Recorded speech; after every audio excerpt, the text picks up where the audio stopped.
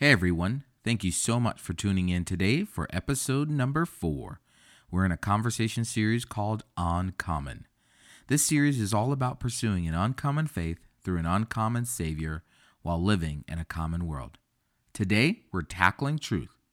We live in a world where truth is determined by one's perspective. What does it look like to speak uncommon truth in a common world? Let's find out. Well, here we go.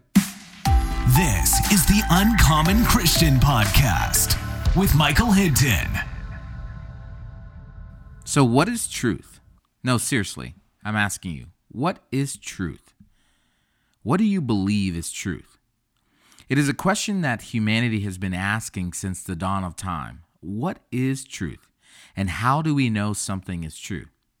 I've found that there are, many different ideas of truth, and there could be much more and more fancier names for these, but I'm going to go with the ones I found and the way I like it. So I've heard of eternal truth, and that's the truth that operates outside of time and space. We would put maybe Jesus and God and our faith and Christianity kind of in this eternal truth.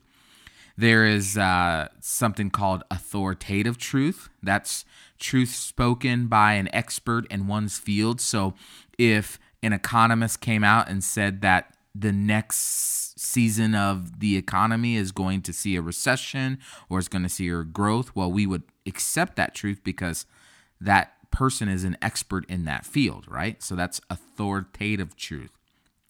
Then there's esoteric truth. That's kind of hidden truth. So like when I tell my kids to clean their room and I walk into the room and they say it's clean, but then I look under the bed and they just pushed all their junk under the bed. Well, that's esoteric truth. That's hidden truth, right? Then there's reason truth or logical truth, and that's truth that is based on logic. Like a square can never be a circle and a circle can never be a square, right? Then there's empirical truth, and that's truth that is based on our senses. So if I look at a pencil and I say it's yellow, well, then I believe that it's yellow because I see yellow. Now, sometimes our senses can play tricks on us. So if I was colorblind and I said it was yellow, or you said it was yellow and I said, no, it's not, maybe because I can't see the color yellow. Then there's creative truth, and this is the kind of truth that we create in our minds, right? So we, let's say we tell a lie and we tell it long enough, then we start to believe that the lie is actually truth, right? You tell a lie long enough, you start to believe it. So that's creative truth. Then there's moral truth, and that's truth that's based on morality, like murder is wrong, right? So we would all agree that murder is wrong, and so therefore it is a truth that we believe. Then the last truth I found is relative truth. And this kind of truth is based on perspective and opinion.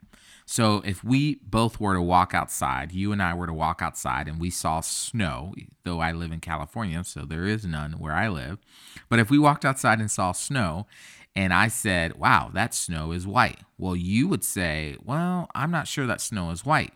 That snow is a shade of white, and then you would proceed to tell me that there are 32 different shades of white, and so it could be any of those shades, but it's not just white. Basically, that truth is only pertinent to me. It may be true for me, but it may not be true for you. That's relative truth. Now, what's even more fascinating is that in this study of truth, that there have been philosophers and theorists and scientists and psychologists who have for hundreds of years and even today continue to wrestle with trying to define what is truth. And this mass confusion plays out in our world today. I mean, just easily you can get online and check your social media or watch a little TV, or how about have a conversation with a coworker or a family member. And I promise you, you'll encounter a different type of truth. Now, the most popular kind of truth in our culture is relative truth. Remember, this is the kind of truth that may be true for you, but not necessarily true for someone else, right? It's the kind of truth that says that just because you believe that may be true, I don't have to believe that is true. So for an example, maybe somebody comes to you and says, the Houston Astros, the baseball team, they cheated. Well, they believe that's true. Well, you might respond back with, well, I don't think they cheated because the way I interpret the rules, it wasn't cheating because you interpret the rules differently than I did. So what I believe to be cheating to you wasn't cheating. Therefore, we're creating relative truth. Another example is if I come to you and let's say I use, an offensive term, maybe a slang word or a gesture that to me or my people group isn't offensive, but to you or maybe another people group, it is offensive. And you tell me that. However, it's hard for me to understand why because I don't see it as offensive. Therefore, creating relative truth again. Now, as a side note, just because a term isn't offensive for me doesn't mean it's not offensive for you or someone else. But let's be honest, it is relative. Now, the last example I have for you is you going to someone and you're saying that their life isn't what it's supposed to be. There's a better way for them, and that better way is found in Jesus and only Jesus. And let's say they respond to you, well, Jesus is true for you, and he works for you, and that's all good and fine, but not for me. That's not what I choose to believe in. What they are saying is that Jesus is a relative truth. But here's the thing. You and I know that without a shadow of a doubt that Jesus isn't relative. He is absolute. He is an eternal truth. Jesus will never stop being truth, nor will the Bible stop being the truth in which all of us will someday be held accountable to. It's the kind of truth that says that there is a God who created the world and everything in it, and creation rebelled against the Creator and was therefore subject to this separation from its Creator, unless a remedy was found. And throughout history of the world, the Creator has been pointing to a moment in time when he would rescue and restore his creation. Now, the remedy came in the form of Jesus, who was the Son of God, and God himself in the flesh. And Jesus taught the true way of God's creation, or what is commonly referred to as God's kingdom. Now, to finalize this reconnection of the Creator to his creation, Jesus became the remedy for the creation's brokenness by dying on a wooden cross, being buried for 3 days, and then resurrecting. All who decide to find and follow Jesus now have this reconnection with the Creator and his promised eternal life, right? I mean, we know that. Now, because this truth is so absolute, so eternal, so against the thinking of this world, it's considered closed-minded and intolerant and counterculture, or put simply, uncommon. It's uncommon because it goes against the grain of cultural thinking. Now listen, I'm not trying to bash culture, not at all. Like, I happen to be a fan of good culture, good music, good sports, the arts, community, social justice, liberty, and the pursuit of a good life, for sure. But the thing is, uncommon truth exposes bad culture. It exposes what wasn't supposed to be.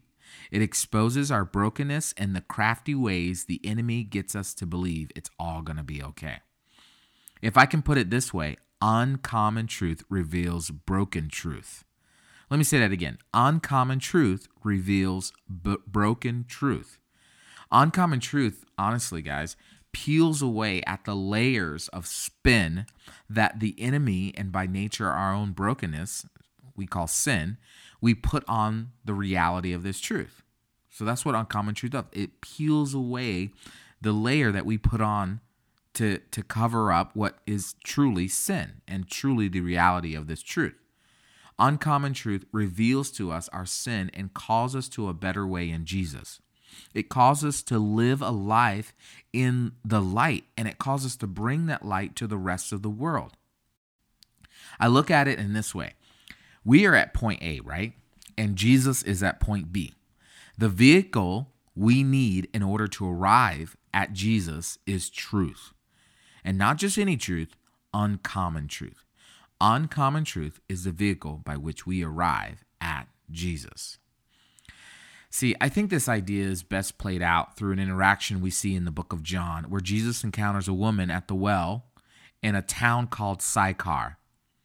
Now, as a side note, and which I don't have time to get into today, is that John begins the story with a phrase that Jesus had to go through Samaria. Now, that's interesting because Jesus, being a Jewish person, would have surely known that Jewish people would do everything possible to avoid Samaria. Literally, they did all they could to make sure that they avoided Samaria and the Samaritan people. But not Jesus. John says he had to go through Samaria. Why? Because like us, before we found Jesus, our uncommon faith will always lead us to people who are at the end of their rope, who are desperate and without hope apart from Jesus. Have you ever noticed that when we're at our most desperate, our faith becomes the very thing that keeps us from drowning? I love the way that Paul puts this in his second letter to the Corinthian Christians. He says, "This is why, for Christ's sake, I delight in my weaknesses, in insult, in hardships, in persecutions, in difficulties." Why? "For when I am weak, then I am strong." You see, guys, that's what truth does. It reveals our brokenness and points us to the one who can put us all back together. And here was Jesus going to Samaria to put someone back together. So he goes to this well and sits, right? Because John writes that to catch his breath after a long journey. And then this woman, interesting enough, shows up and Jesus strikes up a conversation with her. Now, first, the woman is taken aback because here is this Jewish person conversing with a Samaritan, not something that happens often and mostly avoided at all costs. Jesus asks for a drink, and the woman questions the request, and then Jesus tells her that he can give her living water. Now, this might be a little weird. You know, if I was a woman and this guy started telling me, "Look, the water you're drinking right now is not good. I can give you living water," I'm running for the hills, right? So she's probably thinking that, and so she questions whether Jesus thought he was greater than the one who provided the well for them. Jesus tells her that when people drink the water in this well, they will thirst again. But the water he provides will allow people to never thirst again. Now, did you catch what Jesus is saying in this moment to this woman? The water in the well is only as good as the next drink. It will only satisfy for a short period of time, and then you'll have to take another drink. But the water that Jesus provides is the kind of water that quenches your thirst. You'll never need another drink. Isn't that much like the truth our world offers? It's only as good as what you choose to believe, honestly. It's only as good as the next time you're told to believe something else. Think about famous people who have endorsement deals, right? They endorse a product, tell you that it's the best thing since sliced bread, and then plead with you to buy it, all until another endorsement deal pays them more money. And then they tell you the previous product is not as good as the one they're endorsing now. And I'm looking at you, Verizon Now Sprint guy. It's only as good as the next truth. What may be true for you may not necessarily be true for you later. That's what the world says. But Jesus says the truth I give you is better, more solid, more absolute, more eternal, more grounded, that it'll be the only truth you'll ever need. Now, I can imagine this woman just standing there trying to comprehend what Jesus is saying and wondering if this truth is a truth she can accept. So what does this mean for the uncommon Christian? We know this truth and we live this truth, right? I mean, we read it, we study it, we gather together and talk about it. But the question is, what do we do with this truth? There are people who don't know this truth, or maybe hasn't accepted this truth yet. Maybe they keep drinking from the well that only provides temporary relief from thirst, and they haven't discovered the well that provides permanent satisfaction. And these people are in your everyday world. They are your friends, your families, your coworkers, your neighbors, maybe even the stranger that you somehow keep running into. You see, let me put it this way. People are showing up in your life on purpose for a purpose. Okay? Did you catch that? People are showing up in your life on purpose, for a purpose. And the uncommon Christian sees that purpose and acts in that purpose to help people find and follow Jesus. Now, in our previous episodes during this series, we've talked about how the uncommon Christian displays uncommon love. We've talked about extending uncommon and extraordinary grace. And the final piece of the puzzle is speaking uncommon and absolute truth. Here's the thing. You can't have one without the others. All love and grace with no truth is empty faith. And on the other side of it, all truth with the absence of love and grace is brutal faith. Love, grace, and truth go hand in hand in hand. And it's the mission of the uncommon Christian to take these three to the world around them. That's what we're called to do. So you might be asking, well, how do we speak uncommon truth in a common world? Well, let me give you three quick thoughts. We speak truth not to shame people away from Jesus, but to amplify our need for Jesus. You know, I love the definition that author Brené Brown gives for guilt and shame. She says, guilt means you did something bad. Shame means you're a bad person. When we speak truth to shame people, we're telling them that they're bad people, and that's not our jobs. Our job is to say you're guilty of doing bad things and thinking bad things because of your sin, but Jesus provides a better way. Our conversation should amplify their need for Jesus more than it should drive them away from Jesus. Look at this woman Jesus meets at the well. She had been with 5 different husbands, and the one that she was currently with wasn't even her husband. And Jesus points this out, not to shame her, but to point out to her that this isn't how it was supposed to be with her, and he can provide a better way. Now, I'm sure she felt some guilt because she knew her story wasn't anywhere near where it should be, but I don't get the sense that she felt shame. I don't get the sense that she felt unredeemable. On the contrary, I believe she was more open to the better way Jesus provided because of his approach to truth. The second thing is we speak truth not to bring despair, but to bring hope. More than anything else, what makes our truth so different and long-lasting than the truth the world provides is that it's a carrier of hope. Uncommon truth reveals the hope of the world. It's the kind of truth that says you're lost and you're not where you should be, but don't worry, there's a better way. Jesus tells this woman that if she keeps drinking from this worldly truth, she'll always remain thirsty. She'll always be searching for fulfillment and meaning in all the wrong places. But if she turns her ears to uncommon truth, she'll never thirst again. She'll never need to look anywhere else but right at Jesus. Guys, that's the kind of hope we ought to spread in the world around us with the people in our lives. I don't know about you, but I want everything I say, even in hopeless situations, to bring hope. Now, I'm not always perfect at it, nor will you be, but we should always speak truth in hope. And the last thing is, we speak truth not to create chains, but to create transformation. Uncommon truth breaks chains and removes barriers that keep people from Jesus. It's the kind of truth that propels a person to transformation. Guys, transformation. Becoming who God created and designed them to be. You see, once this woman received this life-altering truth, she immediately transformed from a common sinner to an uncommon Christian. And what does she do with this newfound identity? She repeats the process. She runs into town and begins to tell anyone and everyone who will listen, you must hear from this guy, this random dude at the well. He has a word that will change your life. That's Michael Phrase. The truth we speak should lead to transformation of the heart, mind, and action. Now, let me be real with you here. You may not always see it immediately, and sometimes you will not see it at all. But that doesn't excuse you from speaking life transforming truth. Well, let's bring this home.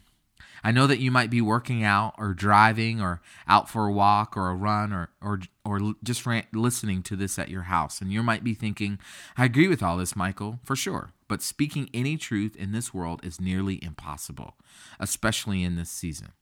And I would agree. Speaking of this better way, this absolute truth, will definitely be hard and uncomfortable. And that's one of the reasons I believe John highlights this story, honestly. Jesus did something no Jewish person would have done. It was uncomfortable, and it was seen against the grain of culture. Why? Because Jesus believed he had the kind of truth that could change this woman's life. He was willing to risk insult and ridicule in order to bring life-transforming truth to this woman on purpose, for a purpose. Is it going to be hard? Will you be rejected? Will people refuse to hear? Will it be frustrating? Absolutely. Will it be worth it to help people find and follow Jesus? You bet. Well, I want to thank you for listening to today.